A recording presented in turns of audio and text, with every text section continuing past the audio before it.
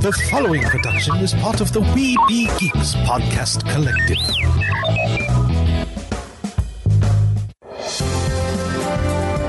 Sorcerer Radio.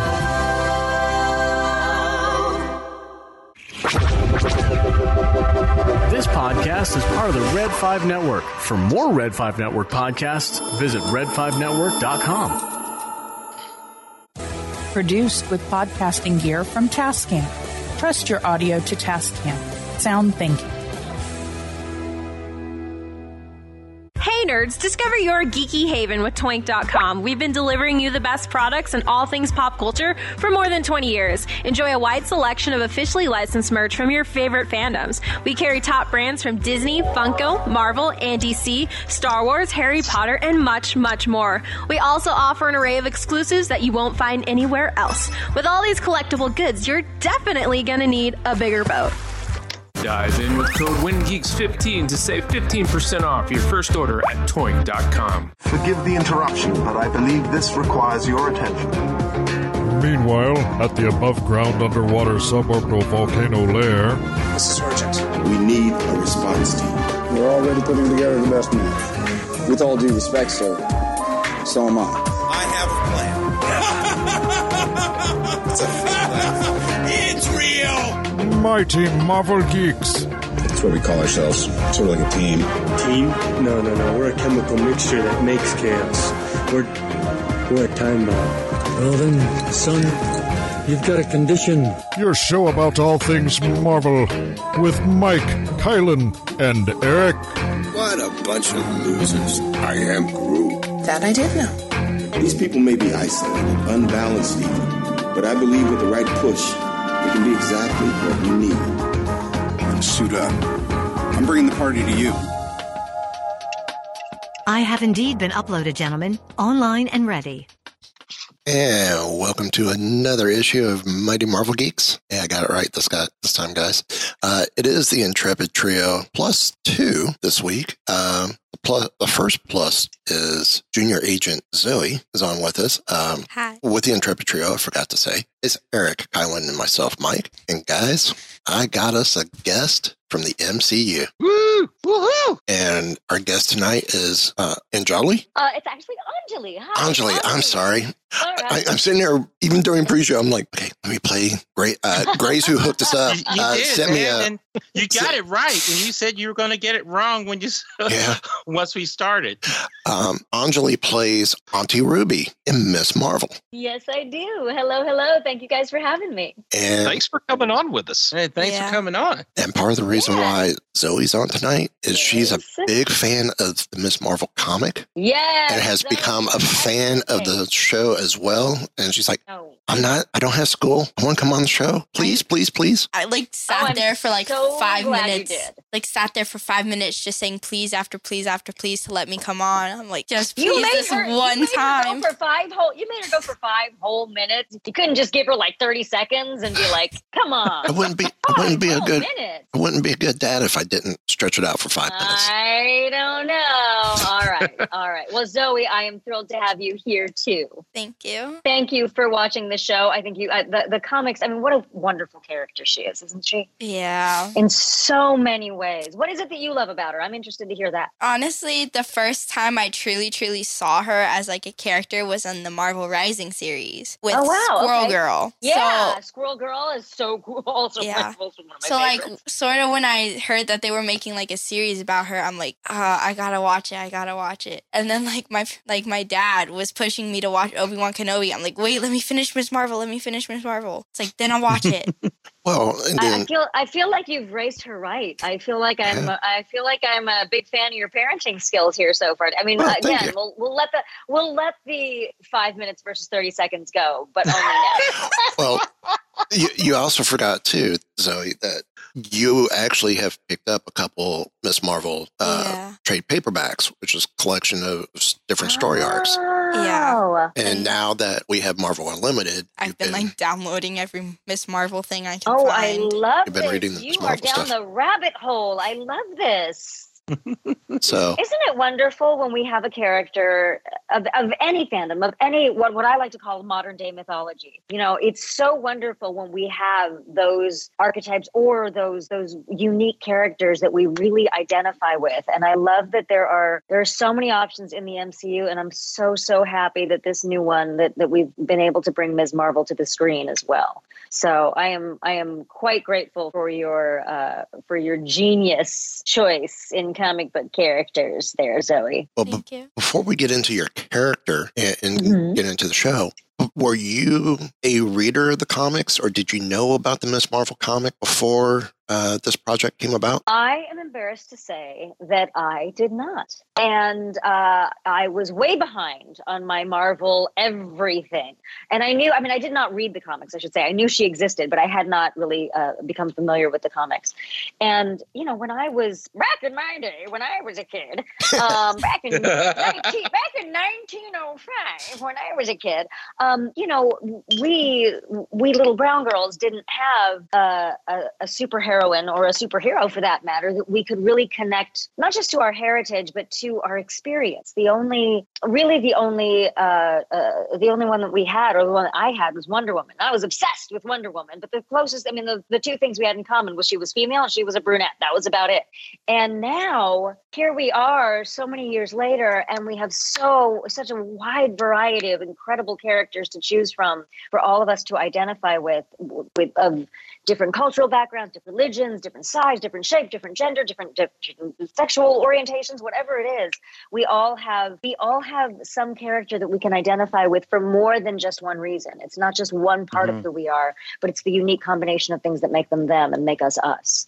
And so I'm now that I have become more familiar, obviously, you know, since doing the show, and been able to go back and become more familiar with the Ms. Marvel comics, I'm so grateful that there is such a complex, witty, brilliant, sassy teenage superhero who is also, you know, she's like that Us Magazine thing. They're just like us. It's like superheroes. They're just like us. It's the same thing. You know, I feel like it's really lovely that we finally are getting more and more opportunities to have heroes that are like us, but, you know, as they like to say in the MCU, enhanced beings. So tell us a little bit about your character, Auntie Ruby. We know she's a part of the Illuminantes. Yes, I believe that title may be the greatest gift the writers gave to me. I'm not going to lie. And not to me because of the character, but to me in my life, because I, like most South Asian kids, and I think this goes across a lot of cultures, you know, aunties are they're a tight group. They have their ways. And what I love so much about Auntie Ruby, what I love so much about how the writers have written her, is that once again, like every other character in this show, she starts with us identifying her as somewhat of a stereotype or in behaviors that we see from your quote unquote standard aunties, but she's so much more. She's sassy. She's no filter. That's for sure. She has absolutely no filter. She'll call it as she sees it. She's fun with the kids. She's I love her so much. She reminds me of my aunties growing up, because my aunties were super dope. And all the kids that I knew growing up in the Indian community would always talk about, oh, aunties are so judgmental and they're so this. And maybe, in a wider context, I experienced that. But like my aunties were like Auntie Ruby. They were dope. And I love that I get to pay respect to them by being like them. As a member of the Illuminati, as a member of the know-it-all Illuminati. So the whole auntie and uncle, in the case of Ms. Marvel, comes from the Indian culture? Comes from the Pakistani culture. So Pakistani, in Ms. Marvel specifically. But the thing is, and I think this is something that perhaps a lot of folks in the West may not realize, is that until partition, which we dealt with very specifically and talk about a lot in the Ms. Marvel series, until partition, it was one India. It was all India. Right. India, Pakistan, Bangladesh, that whole South Asian subcontinent. And because because of, as Nani says in one of the episodes, because of an idea that came out of a British man's head as he was fleeing the country, there was a line that divided these two into two countries. Well, it was actually divided into three because, again, Bangladesh. But India and Pakistan specifically, that's where that division came from. And that was the root of so much strife and so much conflict. And after partition, that region was never the same. Right. And so while we are two different cultures now and we are two different countries, there is still definitely so much similarity. And it's one of the reasons why I prefer to use South Asian to begin with when we're talking about our cultures rather than just Indian or Pakistani, because there is a lot that is very, very, very similar between us. And then, of course, there are intricacies. Right. And there are things that Pakistanis experience differently than we as Indians do. Okay. Yeah. Part of the reason why I ask is my brother worked with a band called Pepper, which is the members are Hawaiian. And it was the same thing when we went to visit before a show during sound check. The guys introduced themselves to Zoe, and they were very insistent. You call us uncle. Mm-hmm. Yes, I do think it's actually something that is across a lot of cultures, because I've had Asian friends who have similar experiences, and even some of my Black friends who are from different, who are from different countries than some from. I remember some from Haiti was saying the same thing, and someone from Trinidad was saying the same thing, and it's definitely, it might be somewhat different how we talk about them, or just the tiniest difference between there's aunties and aunties. It's like the tiniest little bit of pronunciation, but ultimately it's the same thing. Your respected elders are your aunties and uncles. Right. Okay. And isn't that wonderful too? Because then you have that familiarity with your elders as well. Yes. I grew up thinking that my aunties were genuinely my aunt and uncle. I grew up thinking that they were my blood, and it felt like they were my blood because they were so close and they were so warm and they were so connected to the family. And there was this definite sense of a bigger family than my immediate family because of that. Mm-hmm. So you're well known for doing a lot of voice acting work for different video games. When Ms. Marvel came about, did they reach out to you, or was this something that you reached out to them to be a part of? My goodness, I wish Marvel picked up the phone and said, "We've got to have you. Would you please be a part of the Marvel Cinematic Universe?" If only. I wish that were the case. No, I auditioned just like everyone else, and I was grateful to do it. And like most actors, you get the audition, you do the audition, and you hope you get the job. And I lucked out. I got the job. Did you know what you were? Sorry. Did I know what I was auditioning for? Yes, I did. However, I did not know, like, they sent dummy sides, which is the script. They sent a script for a scene that did not exist. They had written specific new scenes for the audition. So, and I didn't necessarily know exactly what Auntie Ruby, I didn't really know who Auntie Ruby was. I just knew she was an auntie. And I was like, okay, so that's what I know. That part I know. And then I kind of decided what she was. And thankfully it was the same idea that Sana, the one of the co-creators of the comic and one of our executive producers, had the same kind of idea of who she was in the story. And I was very, going back on what you were saying about playing a lot of characters in video games like Overwatch, I was tickled pink to learn, literally from Twitter when she tweeted it, that Bisha K. Ali, who's our showrunner on the show, was an Overwatch fan, and she had been playing Overwatch to unwind every night after heading home from the writer's room. So I had no idea that she had that connection. I had no idea that connection was made because of on the show. I was just thrilled to be there, and that just made me tickled pink. It made it so clear to me how everything is everything. Video games and TV and theater and dance and opera. Like, I've said this before about storytelling. Well, I mean, usually I say I'll do whatever they pay me to that's legal, but I've also said that it doesn't matter where they find me, it matters that they find me. I don't care what form of storytelling I'm doing. I want to do it in as many ways as possible to be able to touch people and to be able to be a part of people's lives as a creator and as an actor and a storyteller. And so most of my career has been about looking for more and more ways to do that. and being excited that I have the opportunity to do that in more and more ways. So this has just been one of many blessings that came along, and what a blessing it was. It's very similar with us with this show, and we, Kylan and I do. Actually, Kylan, Zoe, and I each do another show as well. Eric has another show, but it's on hiatus at the moment. But it's the whole storytelling. We're three guys who have a love for Marvel, and this allows us to tell our stories or put our spin on whatever stories come out about Marvel. So it's the same thing. This is our platform to storytell with. And I love that. And I love, there are so many different platforms we have in the world for people to use, which is great because everybody's got their own unique form of storytelling and different ways that they feel more comfortable or less comfortable. I'm just a glutton for punishment, so I just want to do it in every way I can.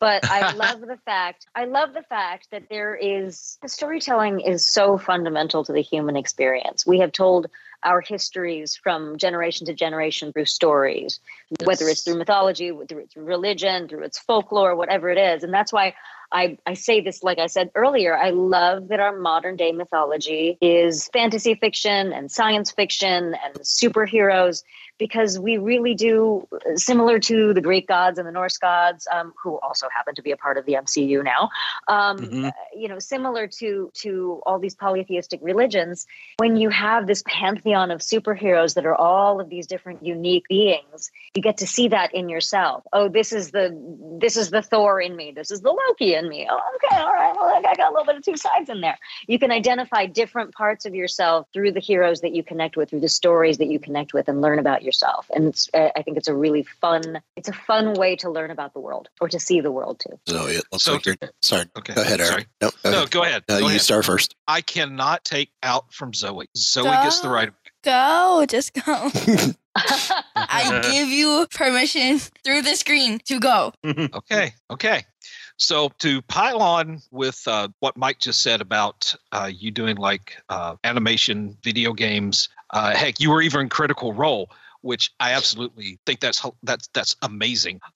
Do you have a preference as to what medium? I know you said you do anything, but if everything else being equal, Broadway, film. I mean, if someone put a gun to my head, I would choose. But the reason I do it all is because I don't want to. I don't have a preference overall. From moment to moment, I may want to do one more than the other. But the reason I keep doing all the different ones is because each medium that I have worked in has its own virtues. One of my favorite, probably, well, I wouldn't say my favorite, but like one of my favorite things about role-playing games is it's long-form improv. And usually when you are, as an actor who is working with scripted material or even slightly unscripted material, you still are not completely at liberty to create the character, from your own mind and to make the character's decisions. And I feel like some of the most brilliant things I have ever seen done in a storytelling experience have happened when I've watched people do them on role-playing games, because you are sitting there making your, these life or death decisions, literally based on the roll of a die and what the dungeon master says, and it's go. It's right there. It's right at the top of your head.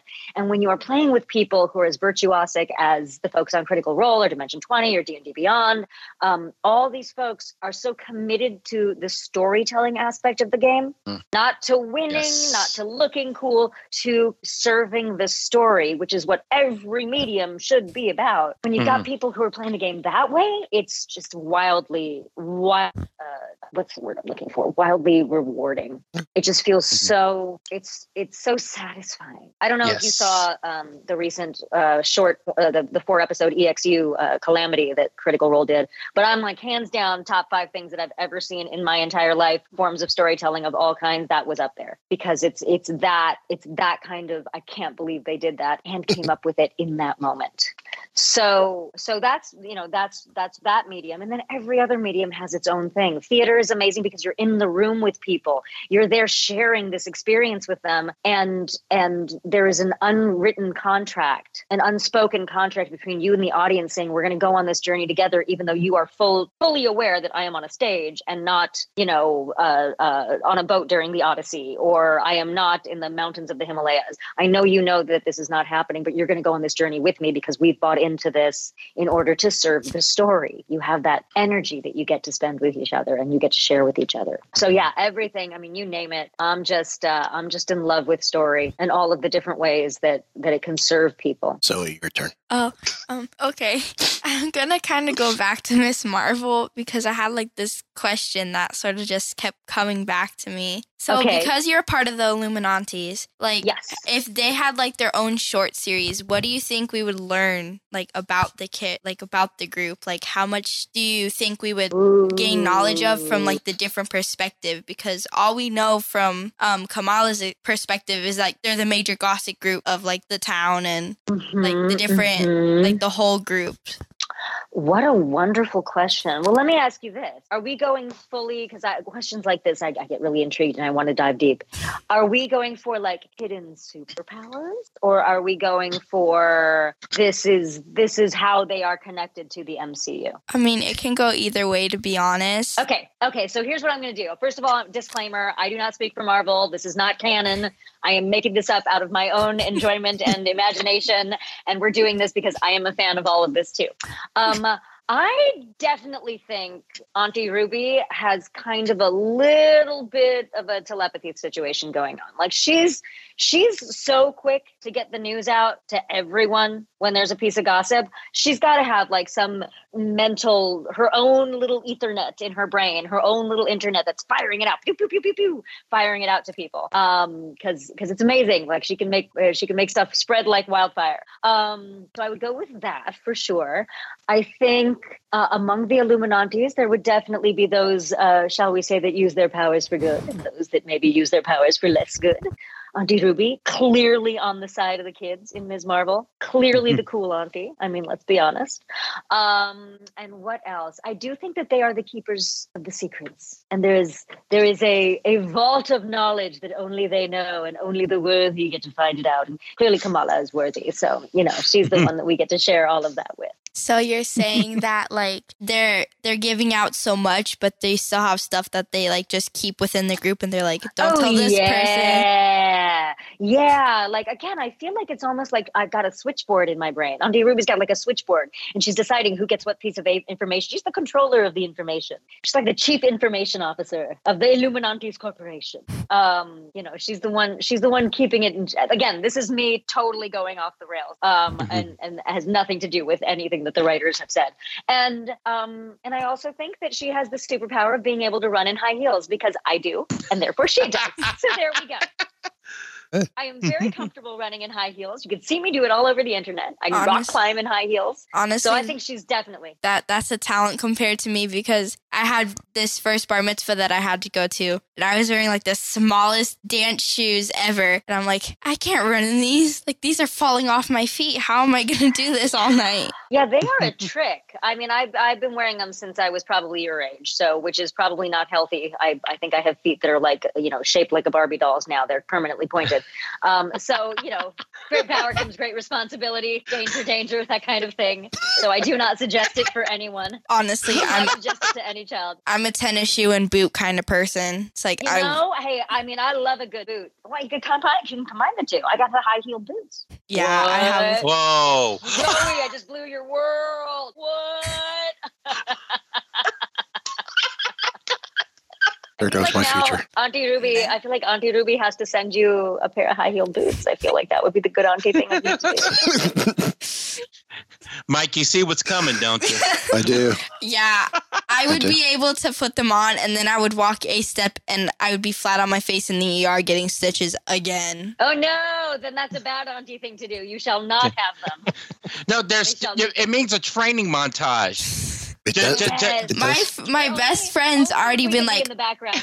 My best friend's like, put them on. Here's 2 books. Walk. She makes me put them on my head and walk. I'm like, there you go. Training montage. His manners? Who's your friend? My goodness, that feels like, I don't know that I could do that. I mean, possible, but I do love the idea of a montage, though. Only if we can all be in the background going, dun, dun, dun, dun, dun, dun, montage. A cool sound in the background. Yes! Is that an option? Totally. Yes, that could be done. Zoe's gonna run. High heels, it's a montage. That's what's gonna happen. Now I gotta go watch Team America. Thank you. You're welcome. Thank you so much. My work here is done. I do have a question. All right, so you get this role, and now I assume from the other people that we've spoken to who've been in your situation that you're held to a high degree of secrecy. How hard was it for you to maintain that secrecy, especially as news is coming out about the series and that sort of thing? I will say I am very practiced at keeping things under wraps, thanks to the video game world. But also, my second job as a TV actor was on The Sopranos, and when they made me sign that NDA, I literally was like, I can't tell anyone. The mafia is going to come after me. Like, I can't do it. I mean, this is not just the NDA with HBO. This is the NDA with like Tony Soprano. No, it was actually I love, because I don't think of it as a secret. I think of it as not spoiling it for people. Okay. I get so angry when someone spoils something for me. Like, I've unfriended relatives online because I was like, I can't look at your stuff anymore. I can't, because you're going to ruin it for me. Right. And I love surprises for, the folks in my life. So I didn't even tell my husband until it came out in public that I was on the show. So he didn't know for a good year and a third. Dang! Since when I started filming, that was what I was filming. Much respect. That's like SHIELD level. I mean, you're like easily level 7 at that point. Oh, but again, I love the excitement. I love the sharing of it. I told maybe, other than my team, I told maybe 3 people. One of whom was my brother, but he's, also in internet security. So I'm like, he can keep state level secrets. And I knew that was going to be safe. That's not a problem. And I told him, my manager knew and my agents knew. Who else knew? My publicist, who you've met, beautiful Grace, and the gang. Yeah, that's about it. I love how you went down the list as kind of like husband was not on it. Hail Hydra. He is the most important person in my world, and I would take a bullet for him any day of the week, although I'd rather not, because I like living with him rather than dying for him. But way more fun to be with him when I'm alive. Sounds so dark now. No, he's the most important person in my life, but part of that is I want him to be the most proud. I want him to be the most excited. I want him to have the best experience of something. And the pride on his face when he knew what it was and could tell people, rather than, here's a thing that you can't tell anyone about for the next year and a half. That's no fair. You don't want to foist that on anyone. Right. Okay. Hey guys, I wonder if. So yeah, go ahead. I was gonna say, I wonder if Thursday knew. Hail Hydra. Just kidding. Oh my gosh! Don't. She's being sassy tonight. Don't. It's okay. Yeah, just for backstory purposes. We have our own version of Friday, but she's not quite. Oh, she's Thursday. Got it. Greetings. I'm the Tactical Holographic Utility Resource System. Data assessment year-round. You may call me Thursday. But wouldn't that be Thursdayer? Because it's year-round? Well, we had to make it sound something right. We really want to we hyphenated year-round. Well, we could Thursday. Like leave it as a little sounds Viking Thursday, at this point. I'm Thursday. That's exactly. A pirate. She's a pirate. Thursday's a pirate. Guys, what is happening in this podcast? Are we as far off the rails as I think we are? You guys are so fun. We have more tangents than a high school geometry class. There you go, right there. Boom, boom, boom. Love it. We started off in Akron, meant to go to Cleveland, but we ended up in Sandusky. So it's all right. At least least you've got, the Football Hall of Fame. You got all sorts of stuff all over there. That's true. Don't forget the little jaunt over to New Barline to get some cheese. Yes, don't forget that. That's important. I was born in Cleveland, so I feel like the fact that you're paying homage to Ohio is I feel like you're doing that just for me. Thanks, guys. Well, because I'm in Akron, so. Oh yeah, there you go. I used to live in Akron. My dad was born in Ravenna and grew up in Kent. There you go. So. Wow, I've never been to Ohio. Sorry.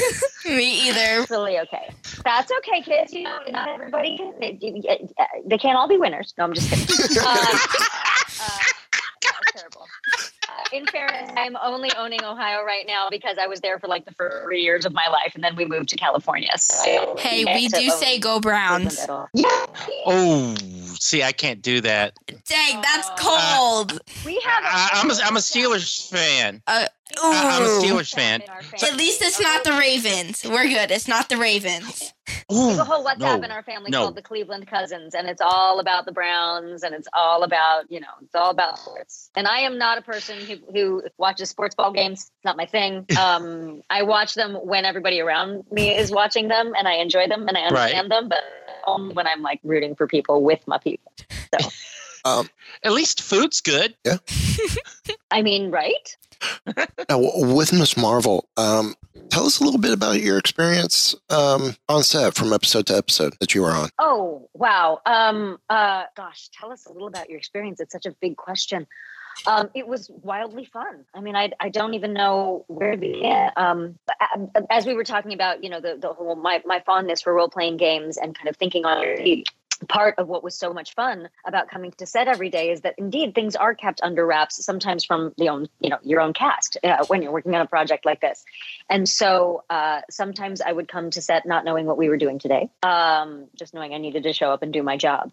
And so everything was very new and very fun. And I knew I was going to be doing it with really cool people. There were 2 people I knew before the show came out, or before we started shooting, I should say. I knew them before. I did not know they were in the show until I saw them on set. So that was super fun. My friend Alicia Reiner, who plays Agent Deaver, she and I have known each other since like 2005. No idea she was going to be in this. And then my friend Sagar, who plays Amir. When I came to set, I think was it the first? No, it was when we shot the second episode. That was the one with the Mindy, right? Yeah, when we were doing the one of the I wish it's all. I'm having auntie brain. I can't remember anything. When we shot that scene in the house where they're doing the Mindy, and then Sagar was like, "Hey, it's me. Let me take off my mask so you can see who I am."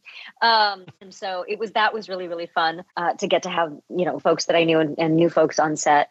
Everyone, cast, crew, creators, everyone was so personally invested in the story and in the success of this show. Not just in this is our job and we want it to go well, but in a sense of how important this was in one way or another, and how important it was to get it right for people and to do right by people. That was very clearly paramount. There were consultants on set to make sure that was the case.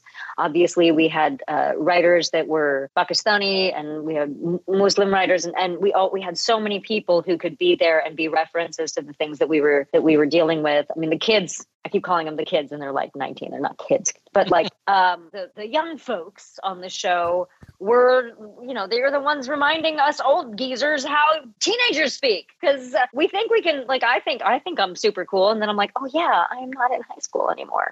I might not know how this works. I need a Zoe. I need someone beside me who can be like, no, you think that's cool, but it's not. Honestly, I'm not that type of person, because like I was pretty much raised old school. Like, I don't know the new music. I don't know anything. I'd be like the worst person to ask for new stuff. But I gotta tell you, honey, I don't think that, and this is again me going on a tangent, and this is me straight up auntieing you in terms of my life experience. But cool is different than, like, nothing that really matters in my life ever came from me trying to look cool. It came from me being myself. Mm-hmm. Nothing good ever came in my life from trying to be anything other than the person I am. And I think, especially when we're younger, and I think Kamala very much goes through this, which is another reason why I love this character so much. And I love Iman Vellani as her, because there is no other actress on the planet who is more right to play this role than she is. Mm-hmm. And so much of this story is about her owning who she is. You know, owning. We don't get introduced to her through her history. We don't get introduced to her through her family's religion. We get introduced to her being a dork. We get introduced to her being awkward and being uncomfortable and kind of working her way through problems and working her way through, is this me? Is this me?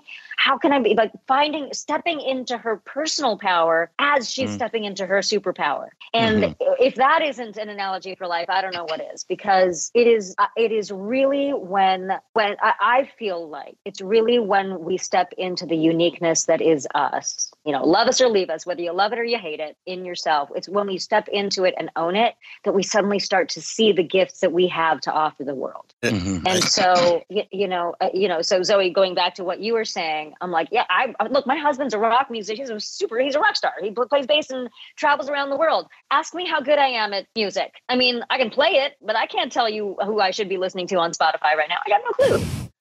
I can tell you about, you know, old school black and white silent films. I can tell you about that, but I can't tell you what's going on right now. I can tell you about things that mean something to me. But all of the things that mean something to me, because I love them so much, I can be good at them. And that right there, all of the things that I think when you have a passion for it, that's why being a geek is such a wonderful thing, because geeking out just means you have a passion for something and you're learning more and more about it. That's all it means. Right. I think that's one of the reasons why Zoe was drawn to the Kamala character, even in the comics, because, you know, we've been telling her, just be yourself. Because, like, at school, they'll be like, you're such a nerd. Like, you like Star Wars and Marvel. I'm like, it's not a nerd. It's just liking something. And I prefer the term geek, not nerd. Yes. No. Okay. Well, first of all, when people tell me that to this day, I'm like, yeah, and? Exactly. It's like, what's the issue with that? I'm like, so I'm good at math. Is that a problem? Is that a thing? Should I be bad at it? Would I be cooler if I was bad at it and I couldn't, you know, balance my checkbook? Come on. And being a geek and being a nerd and all of those things. I mean, I don't care what you call it. I think it's way cooler. I get those proud dad moments when she comes home because, Dad, I had to put another boy in his place. Yes. Because for either Star Wars or Marvel. Because I was like in first grade, and I overheard this kid saying, like, girls can't like Star Wars. Why do you have a Star Wars backpack and like Star Wars like school supplies and stuff? Wait, hold on, girls. I'm sorry. First of all, I just heard a word in there that just made me like I have an allergic reaction to it. It's the word can't. Exactly. It is literally one of those words where like I start to shake. I turn into the Incredible Hulk. I turn into a Xenon. It's not a good look on me. Because okay, so girls, so this I was like, going to use a very select word for him. It was in first grade, and he's like, girls can't like Star Wars. It's like, why do you have Star Wars backpack and everything? It's probably like a hand-me-down from your dad or something. I'm like, I literally asked him this question: name 5 Star Wars characters that are not main characters. And he's like, okay, Stormtroopers, Darth Vader, Luke Skywalker. I'm like, those are main characters. Those are main what characters. Are you talking about? Those are main characters. I said non-main characters. And then he goes over and he's like, okay, Yoda, Anakin Skywalker. I'm like, those are still main characters. Still main characters. It's like, what are non-main characters to the Star Wars trilogy? This is you in first grade? Yes. You are a genius beyond your I've been watching, my dad's been having me watch Star Wars since I was 12 hours old. That's all schooling hours from the teacher. Again, you know, good parenting. Strong work. Well, then it got even... I'm like, Princess Leia. Hey, girls can't like Star Wars Princess Leia? It's like Princess Leia, Rey, Ahsoka Tano. Like, why are they all in there if girls can't like Star Wars? Exactly. Apparently, we're supposed to be in it, but not to like it. Okay. All right. Then it got even better when... going into 5th grade? Yeah, I was in 5th grade. And Someone challenged her on Marvel. And she goes, okay, if that's the case, then if I'm not allowed to like Marvel, then why was I able to interview Sharon Blynn for my own podcast? They're like, who's she? They go, and she replied back, that was Soren in Captain Marvel. Who's that? It's like, so I was like, and literally, now you're hitting. Pretend, you know, dude. At least pretend. Like, save some face. Like, save your dignity. And now you're getting to. Ow! I'm sorry. I'm calling this now. I have to apologize apologize because I have no idea how loud I am in this in these AirPods. But that just straight up, if I had, that would have been a spit take. If I had liquid in my mouth, that would have been all over my desk right now. That was save that clip. Save that clip, Mike. We need to use that clip early and often.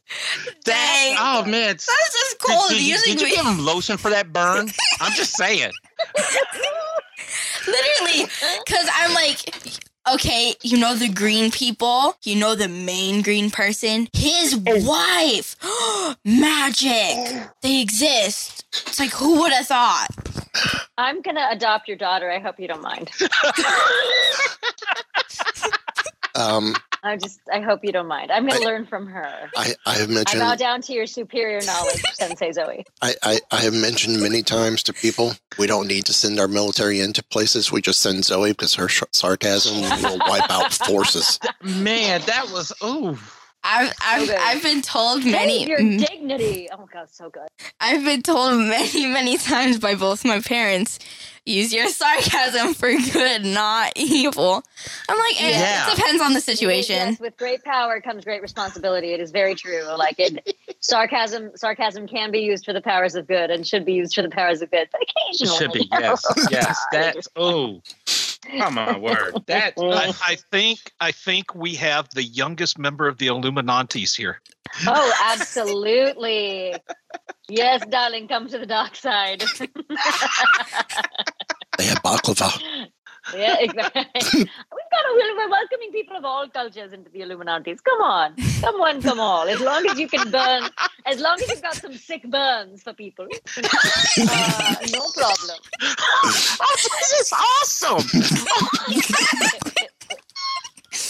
Oh my gosh! That was Anjali, not Auntie Ruby. Don't you dare cut that and say that was Auntie. No. That was, as long as you got sick burns, but I think we should save that clip. The fun part with this, I can only imagine. We were given the heads up ahead of time, and I'm sorry for saying this, Grace. But Grace says she was going to be sitting in on the show to listen in, which cool, absolutely having fun with. I'm hoping Grace's face hurts from all the laughing right now. You know, I am about to spend a very long time with Grace tomorrow, so I'll get the behind the scenes story. But I got to tell you, Grace and the whole team over there are so dope that we're having so much fun. And Grace has her fandoms as well, and she's freaking adorable. And yes, Grace, we're talking about you in the third person while you listen. One of the many reasons I am so incredibly fortunate in this business is all of the people that I have on my team, my agents, my manager, my publicists, Grace, all these, all Grace, Mike, and Rachel, all those guys.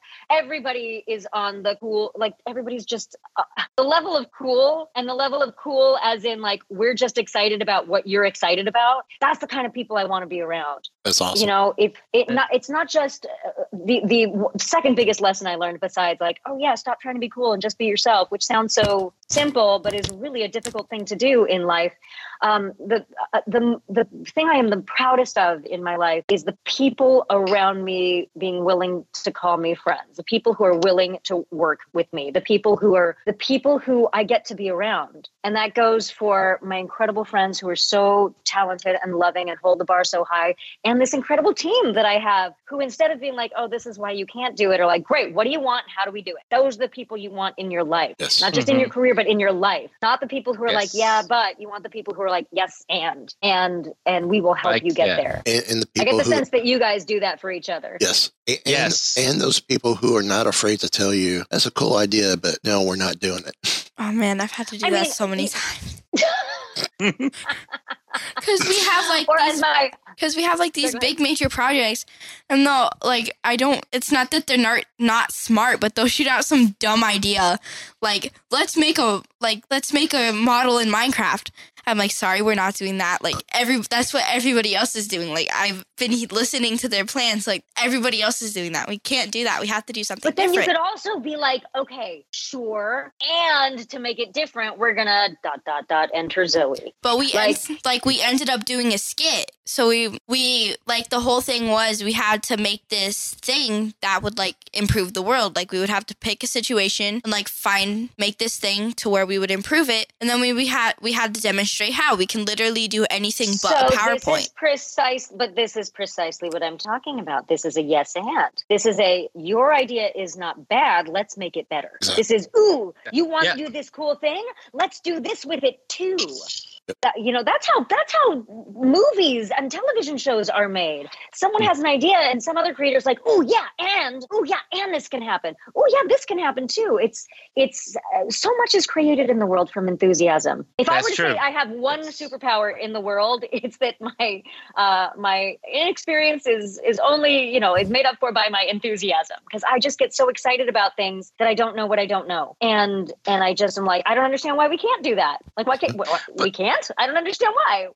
Sometimes enthusiasm is what you need to get you through, and then you're like, what do you mean we weren't supposed to do that? We just did it. Exactly. It happens. Exactly. That's one of the reasons why I love being in the entertainment industry myself as a audio engineer and as a technician, is if it could be done, there's a way it could be done. Mm-hmm. How many times do I have to not succeed before I get that success? Right. How many times do I have to figure out what doesn't work before I get to see what does? Exactly. Because there's like this.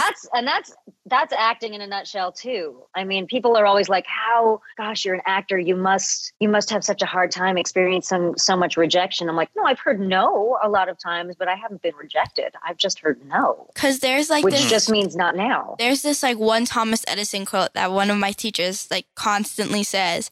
It's like she always says, you did not fail. Like, she quotes Thomas Edison for this. She's like, you did not fail. You just found 10,000 ways that didn't work. And she's constantly reminding us that.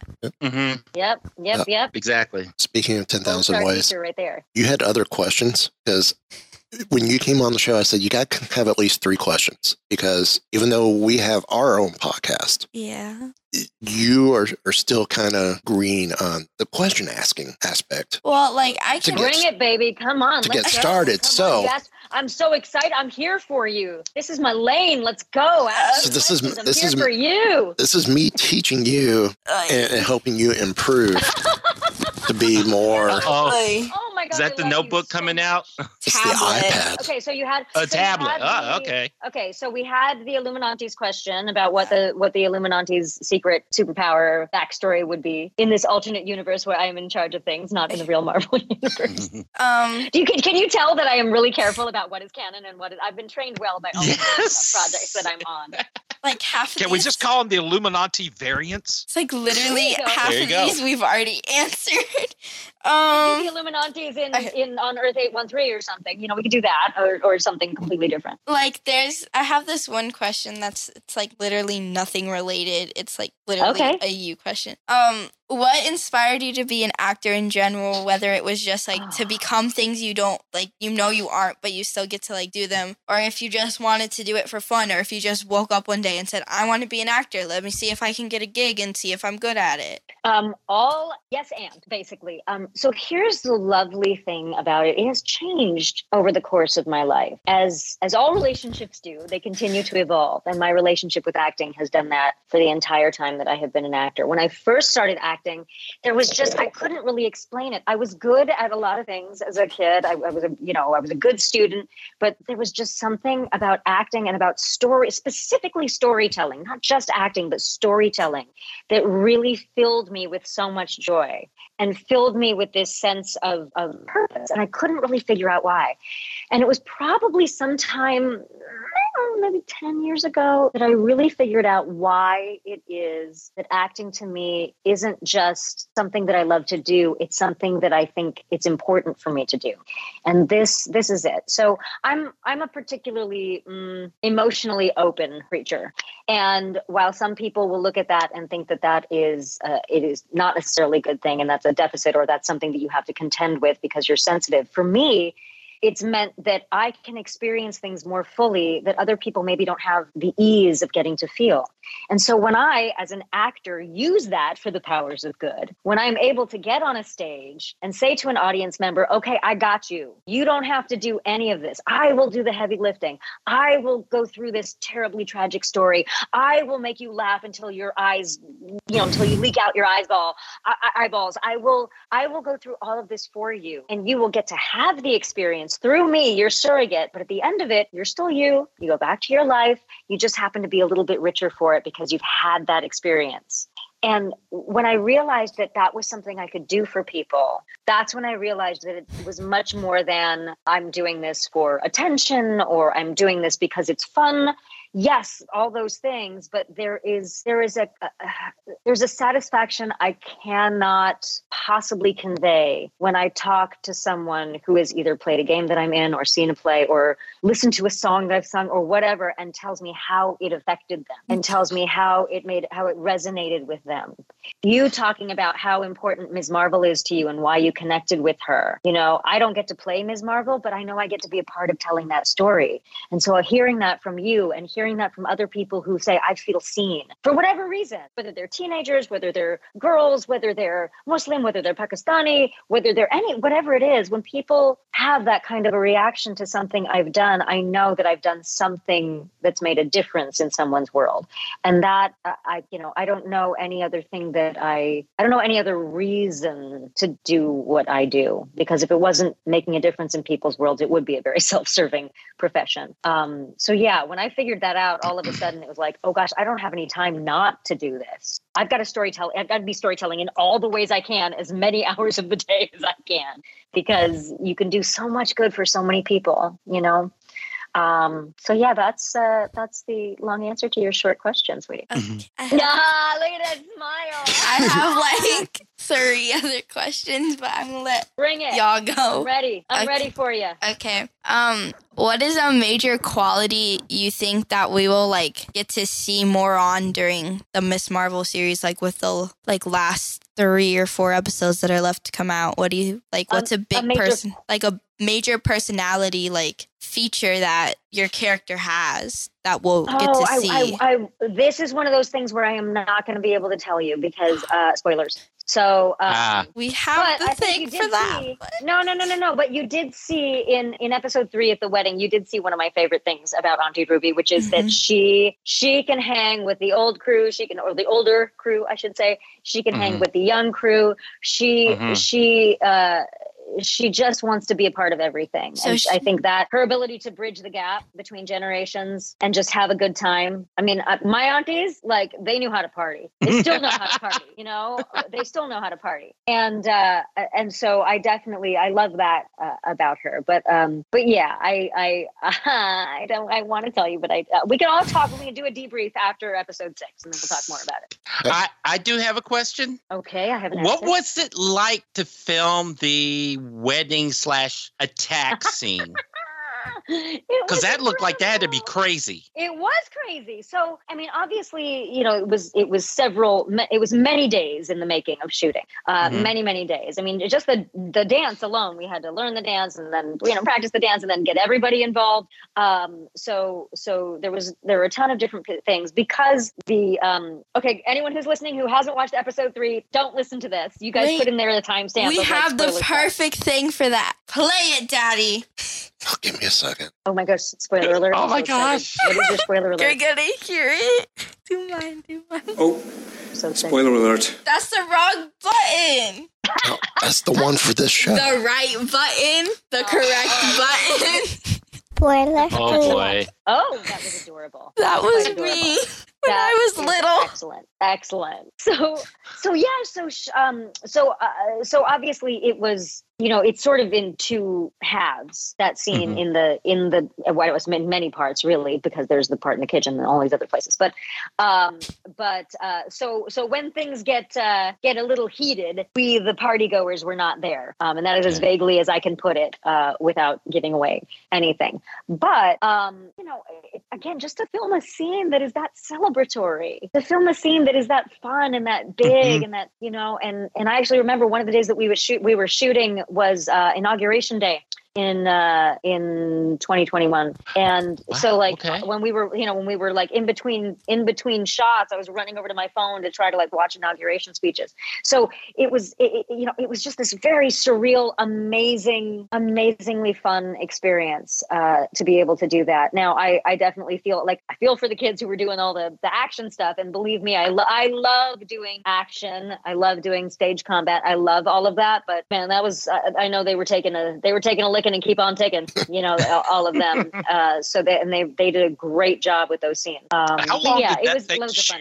I couldn't tell you specifically because I wasn't called for all that. So I was only called for the stuff that I was in. So I couldn't specifically tell you how long that took to shoot. I mean, you're talking about the action parts. No. I'm talking about the epic dance.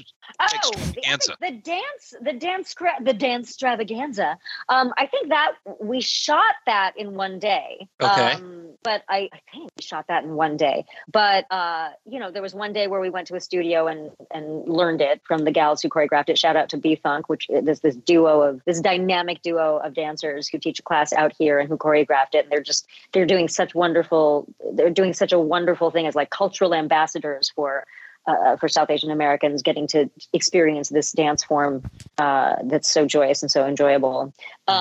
So in fact, last night, Yasmin, who plays Nakia, and I went to one of their classes where they were teaching that dance from the show. And we got to watch everybody doing that dance. And it was like, it makes you want to get up and dance. And I still can't get that song out of my head for like the last 3 weeks.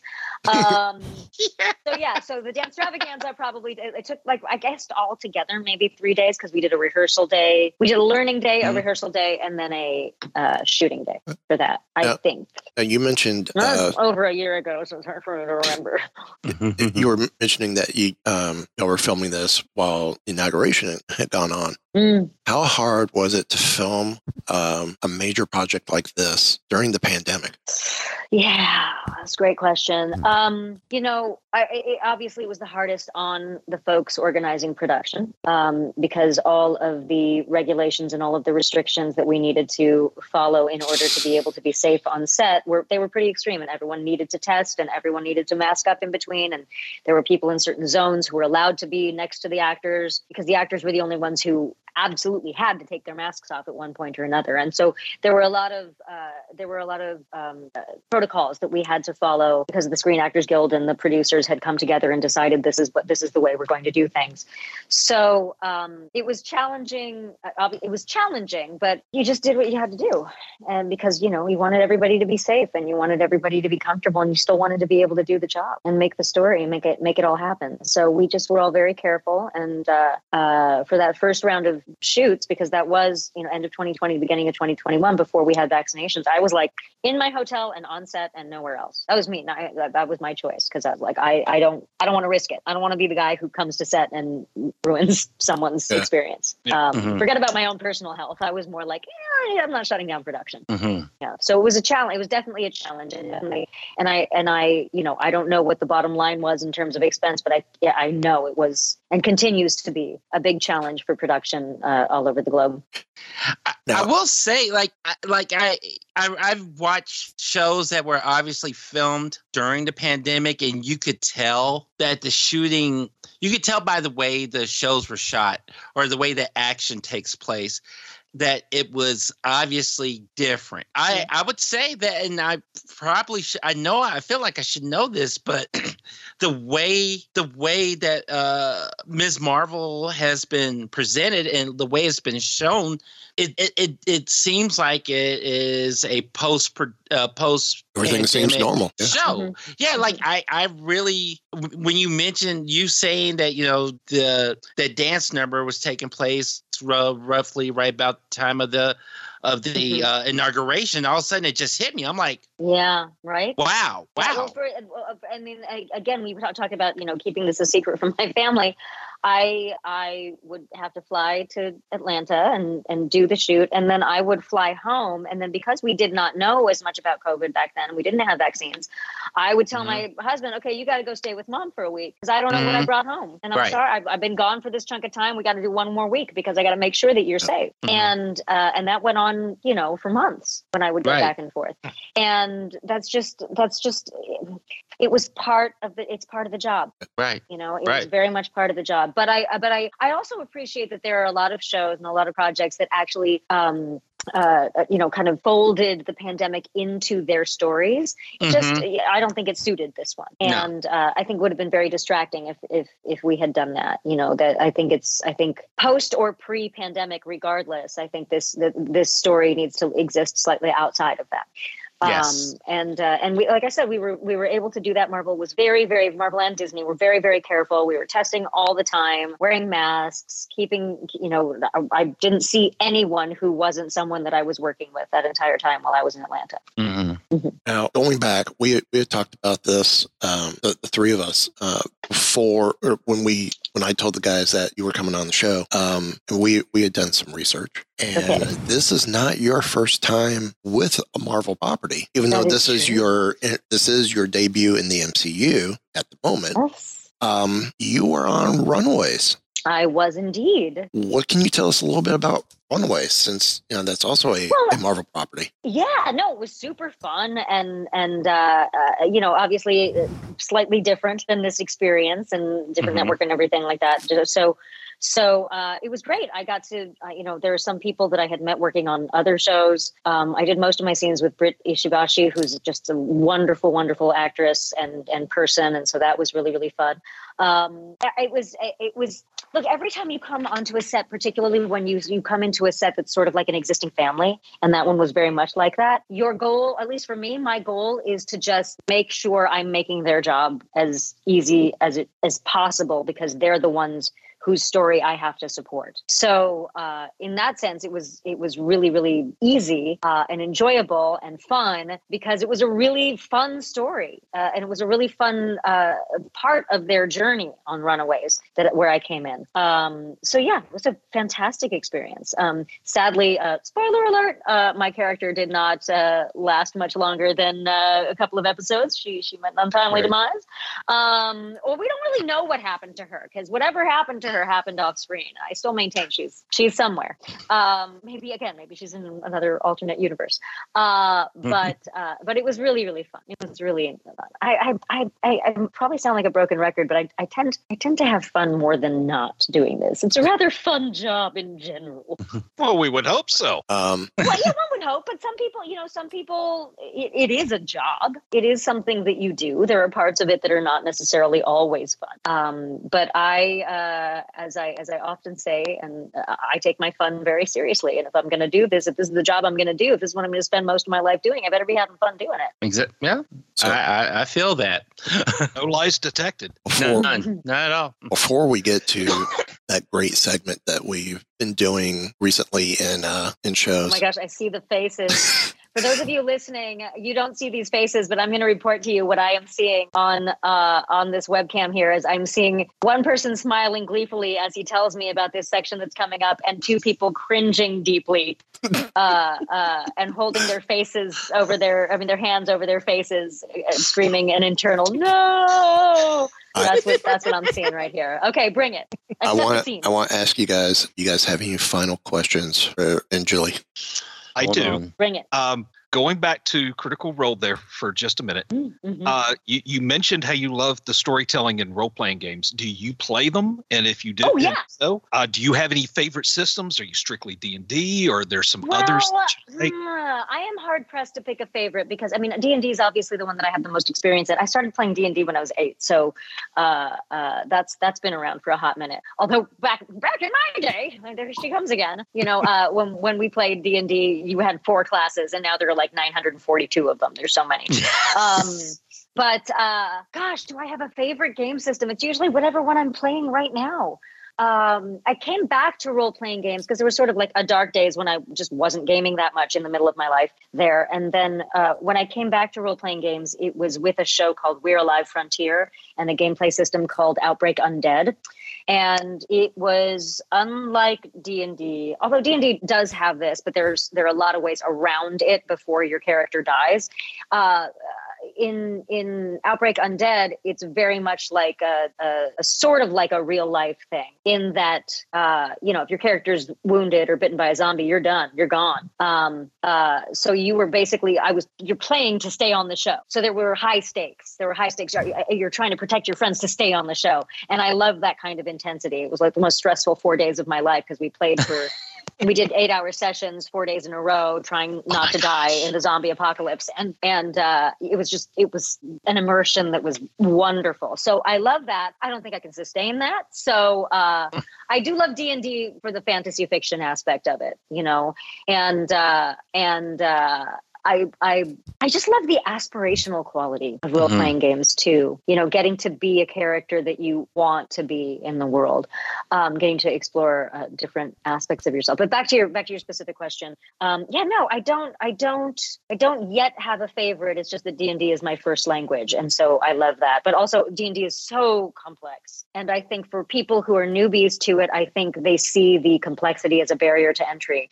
And if I were to tell people who are looking at possibly playing D&D, one thing is that all you have to be able to do is commit to a story, commit to telling a story with your friends. Right. The game mechanics in any game, it's an open book test. No one's going to grade you on how well you read the player's handbook or like what's on page 37 of the Dungeon Master's Guide. No one's going to do that. So just come and play with your friends and enjoy your friend's genius and share your own. That's what I love about it. So yeah, that's my 2 cents. That's my $2. Final question. You know what? I have like 4 or 5, and I'm trying to pick one to go with. You know what? Okay, I got one. If you had an opportunity, to say, give input to a Marvel writer for, let's say, a comic series involving the Illuminantes. Do you jump at the chance for that, or do you try to opt for another form of storytelling? Oh, you mean like, would I prefer it if we were to choose another medium to tell the story of the Illuminantes in? Would it be a comic book or would it be a movie? I mean, look, I as far in a purely selfish way, would want it to be either a TV show or a movie, because then I could be in it. That would be my very selfish input on that. But I think I'm excited about the storytelling in any aspect. Like we've been saying before, you know, any way the writers want to do it, any way they feel inspired to do it. I would just hope to get to be a part of it, to put some input in there, because they've done such a great job of creating these characters. Well, and since Marvel does it so well on SiriusXM, and the cast is already there, just bring the Illuminantes and have them voice their characters on a Marvel Presents Illuminantes SiriusXM podcast. I think you guys should pitch that. And it's. I think you should. I think you might want to run that up the flagpole. You know, sort of like what they've done with Squirrel Girl and Black Widow and Wolverine, and you know the actual scripted story. Podcast. Yeah, I think Illuminati would be great. I think if you had choice, if you had choice between like Dear Abby or the Illuminantes, I would definitely go with the Illuminantes. I'm just saying. Oh, good Lord, Dear Abby with the Illuminantes. Oh, that's a temporal shift. That comes very close to a project that I have been working on for many years that I will tell you about someday when it comes out. Oh my gosh, we did it again, guys! Yes, we did. Zoe, final question. I'm going to bring a little bit of Adventures in Geek into this question because we ask every guest on our show about that. Okay. What was there like a specific person or like thing, person that like inspired you or like intrigued you into the different like Marvel and Star Wars and like comic books and like the geeky stuff? My big brother is one of the greatest human beings that walks the planet. His name is Anish, and his name means beyond desire, and it couldn't be more apt. He is the one who bought me my basic Dungeons and Dragons set when I was 8 as a Christmas gift. He watched Star Trek IV: The Wrath of Khan 54 times by high school. He was also, for me, the coolest person and the sweetest person, the most down to earth and the smartest. Like everything about him I loved, and I wanted to be him with long hair. So his enthusiasm for these things, I never thought of them as nerdy, geeky, or whatever at the time was a quote unquote derogatory thing. I thought of them as awesome because my brother did them and my brother was awesome. And so I didn't really have this sense that they weren't, that anything might be uncool to someone else. I just thought it was cool because it was cool. And to this day, he's a giant inspiration to me. And he's one of the main people who really taught me to follow my own path. He really encouraged me to follow my own path. Somewhere between like 7th to 8th grade, he sat me down and he said, okay, listen, there are a bunch of things that I'm good at that maybe you're not so interested in. And there are a bunch of things that you're good at that I will never be good at. Please, please, please follow your own path, because the things that you love are the things that are going to make your life happy. So please follow that. And it was right about very soon after that I realized, oh, wait, you can be an actor for like a living. That's an option for a career choice. I don't have to. I mean, I can take calculus and be done with math. I don't have to, like, all of these, new exciting things popped into my head because I finally saw the path for myself, choosing the things that I loved and choosing my weapon of choice in the world to be acting. So yeah, my brother, hands down, super, super, super, super, super cool human being. Awesome. And usually that's the question I ask on Adventures in Geek. So thank you for, hey, Turnaround's fair play. You're on this show and you ask it. So now that last segment that we always get to with our guests. Yes. Flip the tables. I give Not you literally. What are you doing now? I was gonna say like drop. And this, Zoe's never experienced this because we don't do this on AIG. And you never let me stay a whole episode on any other show, so. Oh, she's throwing the shade. Okay, all right, we're ready to go. So this. Hey, this is my chance to say before I go any further, kiddo, save your dignity. You stole that from me. That's my line. And there was almost the spit take that almost happened before. Hey, I shot him with a Nerf gun live on one of these things. I'm not afraid to do it again. So, isn't this audio only? Yes, but did nobody see it? Or was it? Oh no, but they'll hear it. They heard it. Phone right next to the gun. So we're gonna flip the tables and give you a chance to ask us a question. Yes. All right. So each of you, all four of you, I would like to hear what was your earliest quote unquote fandom and why that you can remember. Mine's easy because I'm not that old. So because you haven't. That's fair. So let's start with you because yours is so easy. Star Wars. The rest of us have to go back like centuries. So we'll take a minute. Okay, Star Wars. Yeah. Because and why was it? What encouraged you to come to Star Wars? Well, when I was 12 hours old, there was a Clone Wars episode that came out on my birthday, and it premiered when I was like in the hospital. So my dad sat down and I was on his chest and we were watching that episode. And every year since like 5 years ago, we started doing it. It's like every year on my birthday, we'll sit down and we'll watch that episode together because it's like season 3, episode 7. Season 2, episode 7. Season 2. I always mix up. She was close. She was close. You guys are so adorable. I love that story. I love it. Okay. Papa? For me, I mean, what ended up being the biggest fandom that has carried most has been Star Wars. But what was the earliest? The earliest? And I don't even. It doesn't even have to be sci-fi or fantasy fiction. It could be like, I don't know, Archie comics. I don't know, whatever it could have been. Whatever it was. The earliest was superheroes because I remember some of the earliest toys I played with was the old Mego superhero figures. I mean, I had the Justice League. I had most of the DC line. I had most of the Marvel line. As far as I knew, the two worlds were the same. So Batman and, on the Bat Cycle or in the Batmobile, I would have Batman and Captain America going down the street. Totally. I didn't know that they were different. My childhood either. I'm like, what's the problem here? Why can't we all just get along? So, I mean, that was my deal. And, superhero cartoons on TV. Yeah. Watched them all. Back when the Justice League were the super friends. Yep. Oh, good. The Legion of Doom. With El Dorado. With Wendy, Marvin, and Wonder Mutt. You mean with the Wonder Twins? The Wonder Twins and Gleek. Xana and Jaina and Gleek? Yep. On. CBS's Batman and with Batmite. Oh, yeah. Who's the Batman we would watch? That was the 1966 live-action Batman. Yeah, that was with Adam West. It was a minute ago. You might not have seen that. That was before I was born. How about you guys? Well, she's actually watched the 66 Batman because IFC used to show it on Saturdays. So, and because you're an awesome parent and you have... Because I would wake up and I'd be like, Batman, turn on Batman. I didn't know how to work on the TV, so I'm like, you turn on Batman. Me want Batman.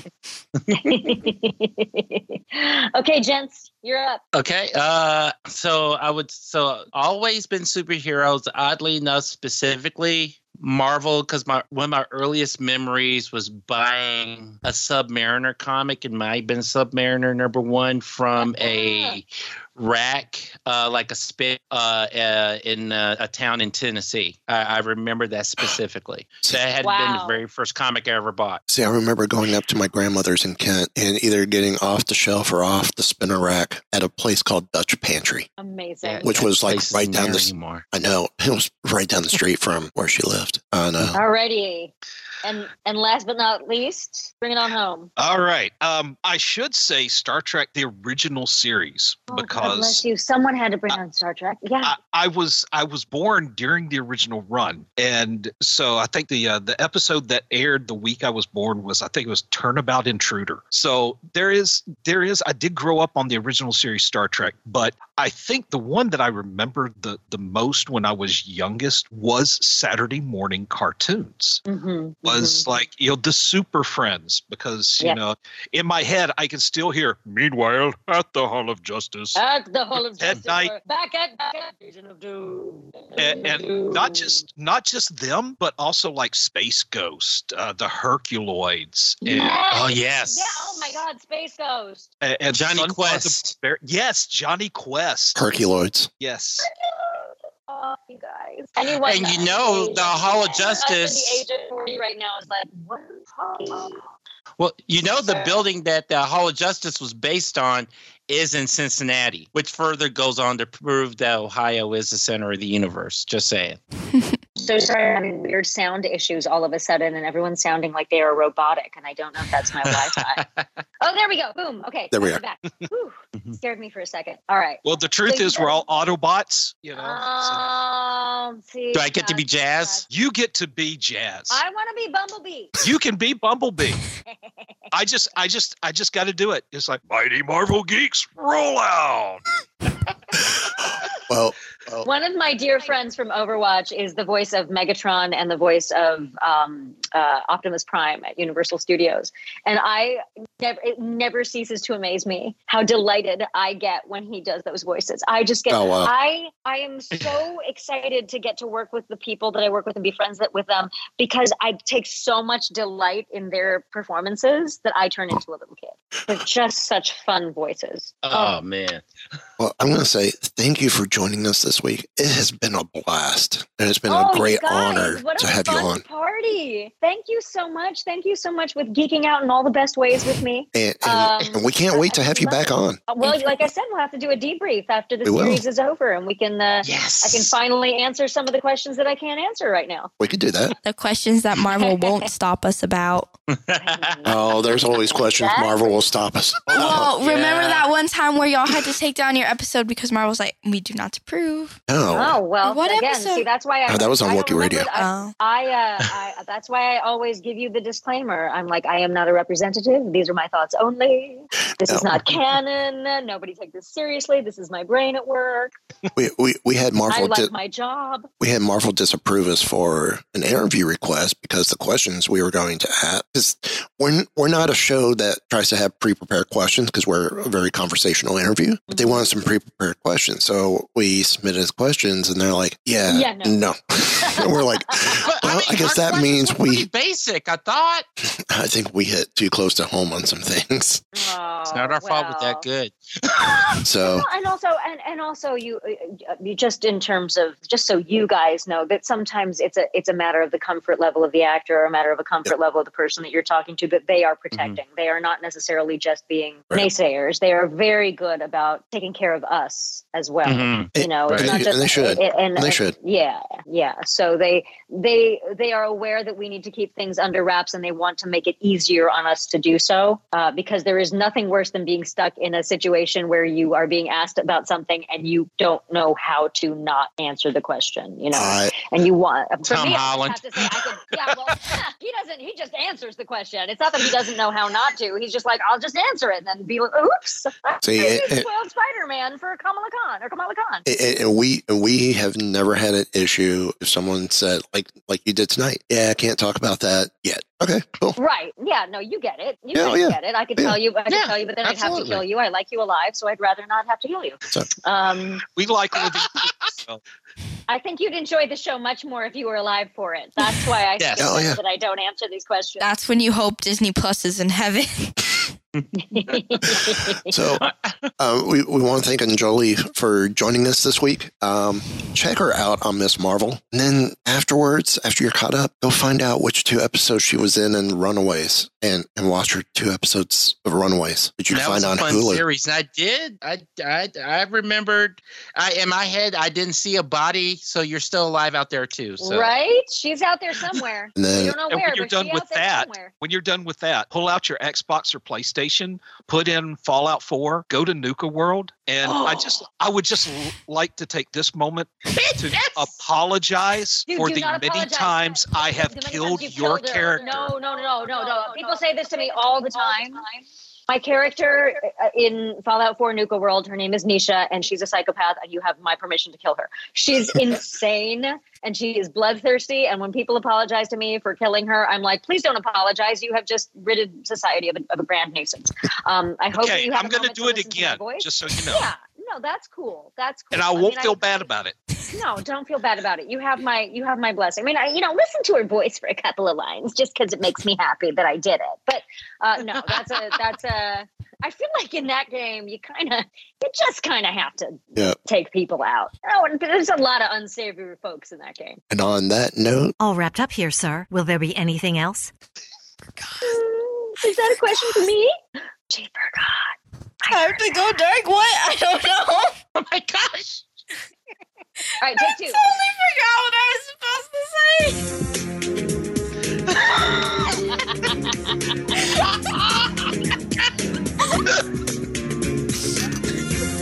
Oh boy.